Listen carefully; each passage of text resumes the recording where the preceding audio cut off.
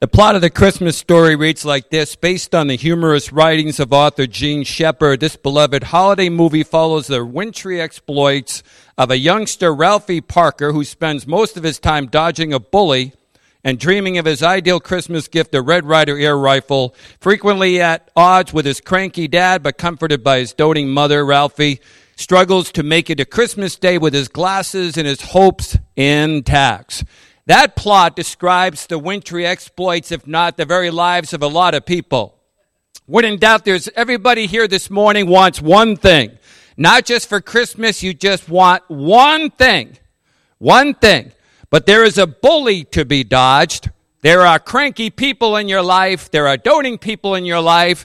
And you're trying to make it to Christmas or through life, for that matter, with your glasses or maybe your hopes intact. And sometimes you ask so much for the same thing, that one thing you want over and over and over again, that sitting on God's lap and asking Him for it over and over again can feel much like you're sitting on that Santa's lap, and He looks at you with this response, ho, ho, ho, foot in the face and down you go. This morning I just want to share a brief message with you called Early Christmas Gifts. 6 days from now, I hope and pray that you get that one gift that you want. Most of all, it is sitting underneath your Christmas tree. But God has some early Christmas gifts for you here this morning. Ones that you can open. Do not need to wait. You can open them up this morning. First gift is a freedom from fear. In Luke chapter 2 and verse number 8, it says, "And there were shepherds living out in the fields nearby, keeping watch over their flocks at night. An angel of the Lord appeared to them, and the glory of the Lord shone around them, and they were terrified." Those words, "shone around them," were the exact same words Paul, in describing his Damascus Road experience on Acts chapter 26. The Bible says they were terrified. The Greek version of the phrase says they were feared greatly, or feared a great fear. Everybody's as scared of something, but we're not all as scared of the same things. We're really not. Survey people, what's your number one fear? You'll have anything from death to public speaking. How many of you fear public speaking more than you do death? Amen. You are preaching next Sunday. God bless you. Some fears are easy to cure. You're afraid of heights, don't fly. You're afraid of snakes, stay away from them. There are some fears that are going to come and are inevitable, like the future, like death. Those things are on their way, no matter how much you fear them. But how do you handle these kinds of fears? In Luke 10, the angel said to them, "Do not be afraid." When he says, "do not be afraid," he says those words through the baby in the manger, in that he would bring a freedom from fear that would be for every one of us. One is the fear of the future. You know what another definition of the fear of the future is? Worry. Worry. Worry is being afraid of what might happen or what you think is going to happen. And a lot of times what you worry about is going to happen never happens. It never does. Only God knows what's going to happen. He's the only one, but that doesn't keep us from being speculative, doesn't keep us from being worried about it all the time. And if we remain worried about something all the time, it's like we're proclaiming that God is smaller than the situation that we're going through, and no longer bigger. No longer bigger. The baby in Bethlehem's manger became a man and promised us a freedom of fear from the future. In Matthew 6:25, "Therefore I tell you, do not worry about your life, what you will eat or drink, or about your body. What you will wear. Is not life more important than food, and the body more important than clothes? Look at the birds of the air. They do not sow, they do not reap and store away in barns, and yet your heavenly Father feeds them. Are you not much more valuable than they? Who of you by worrying can add a single hour in his life?" Matthew 6:31, "So do not worry, saying, what shall we eat, or what shall we drink, or what shall we wear? For the pagans run after all these things, and your heavenly Father knows that you need them. But seek first his kingdom and his righteousness, and all these things will be given to you as well. Therefore, do not worry about tomorrow, for tomorrow will worry about itself. Each day has enough troubles of its own." Jesus, who said, "Don't worry about tomorrow," is the same God who watches over creation and watches over every one of us.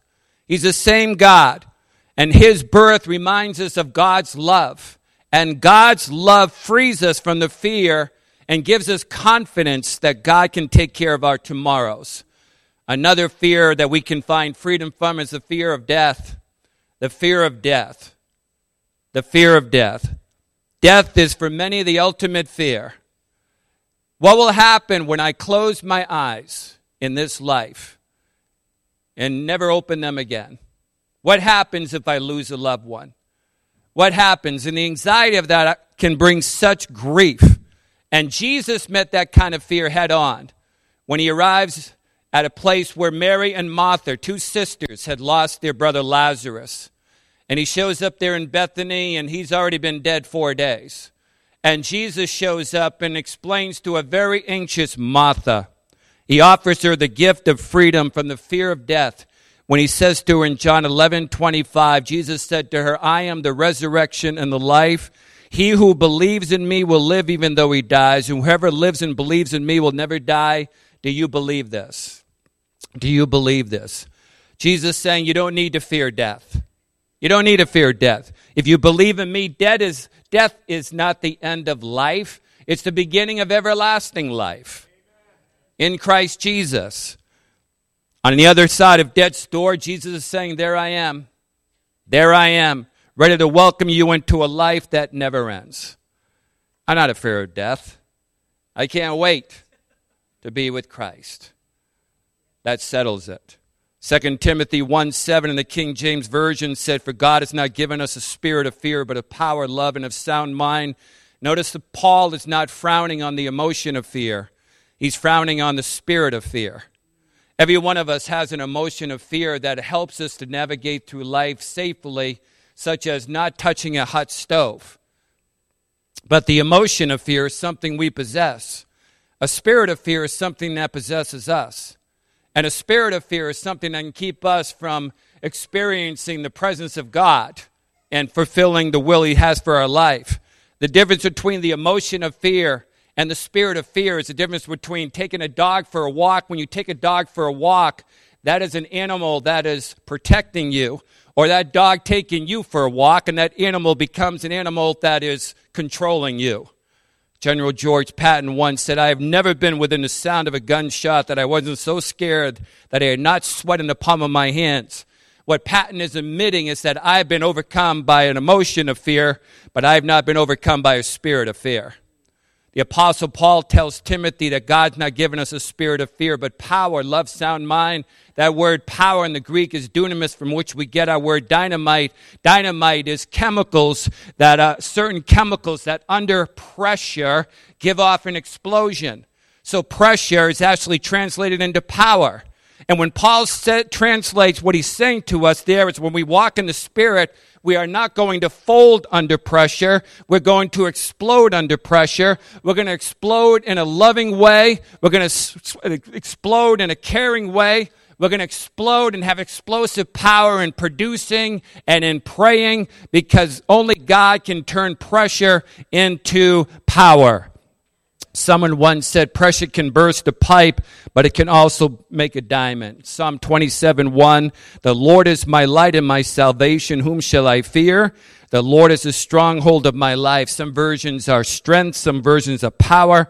Of whom shall I be afraid? The next early Christmas gift the Lord wants you to open is the joy of salvation. A psalmist said, restore unto me the joy of thy salvation. Luke 2:10 says, but the angel said to them, do not be afraid. I bring you good news of great joy that will be for all the people. Today in the town of David, a Savior has been born to you. He is Christ the Lord. I love how the Lord can turn great fear into great joy, as he does for the shepherds here. Christmas is supposed to be a joyful time. Sometimes it's the least joyful time of the year for some people.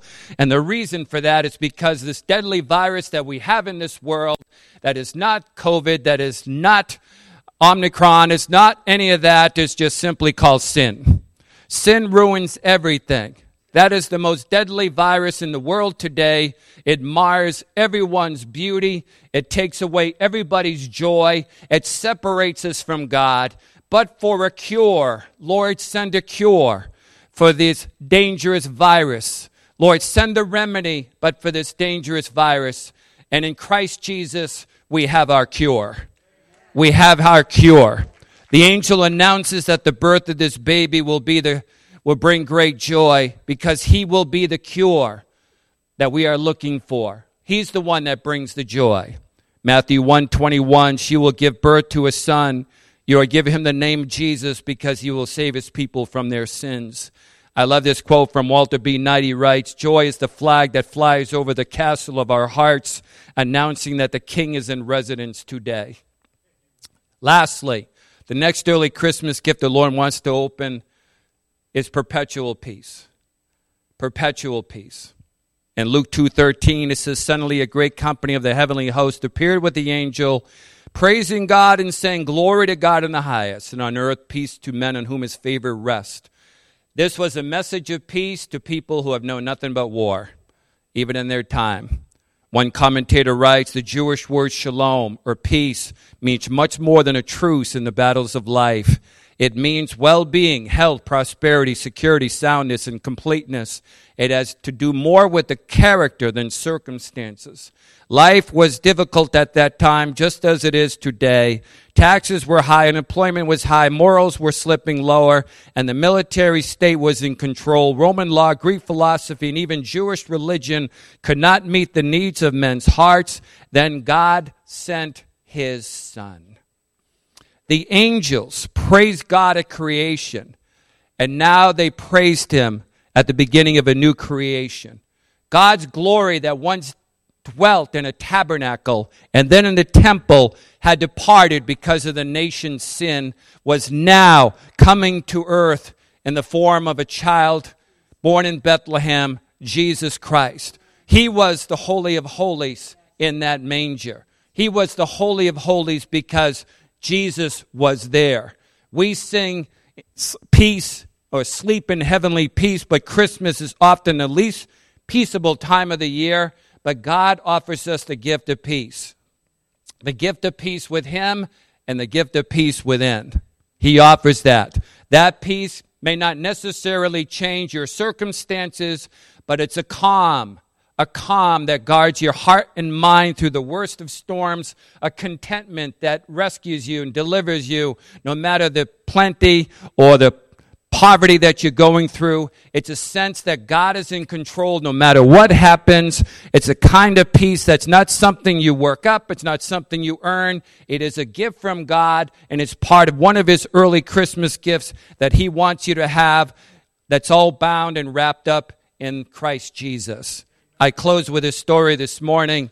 There was an elderly woman named Stella Thornhope who was struggling with her first Christmas alone. Her husband had died just months prior from cancer, and now several days before Christmas, she felt terribly alone, so much so that she decided, I'm not going to decorate, I'm not going to do anything for Christmas at all. Late that afternoon, the doorbell rang. There was a delivery boy with a box. He said, Mrs. Thornhope, would you sign here? And as she signed with the paper, she asked, what's in the box? And the young man laughed, opened up the flat. Inside was a little puppy. The delivery boy picked up the squirming pup and explained, this is for you, ma'am. He's 6 years old or 6 weeks old, and he's completely housebroken. The young puppy began to wiggle in happiness and began his release from captivity by running all around. Who sent this? Mrs. Thornhope asked. The young man set the animal down, handed her an envelope, and said, it's all explained here in this envelope, ma'am. The dog was bought last July while its mother was still pregnant. It was meant to be a Christmas gift to you. And in desperation, she asked, who sent this puppy? As the young man turned to leave, he answered, your husband, ma'am. Merry Christmas. She opened up the letter from her husband. He had written it 3 weeks before he died, and left it with the kennel owners to be delivered with the puppy as his last Christmas gift to her. The letter was full of love and encouragement and admonishments to be strong. He vowed he was waiting for the day when she would join him. He had sent her this young animal to keep her company until then. She wiped away the tears, put the letter down, and then remembering the puppy at her feet, she picked up that golden fury ball and held it to her neck. Then she looked out the window at the lights that outlined the neighbor's house, and she heard from the radio in the kitchen the strains of Joy to the World, the Lord has come. Suddenly, Stella felt the most amazing sensation of peace washing over her. Her heart felt a joy and a wonder greater than the grief and the loneliness. Little fella, she said to the dog, it's just you and me. But you know what? There's a box down in the basement I'll bet you'd like. It's got a little Christmas tree in it and some decorations and some lights. And there's a manger scene down there. Let's go get it. Born in Bethlehem 2,000 plus years ago, our Savior was born, and this morning he offers us a freedom from fear, perpetual peace, and an everlasting joy this morning. These are his early Christmas gifts to us. These are what he offers to us this morning, among so many other things. Let's stand together in the house of the Lord this morning.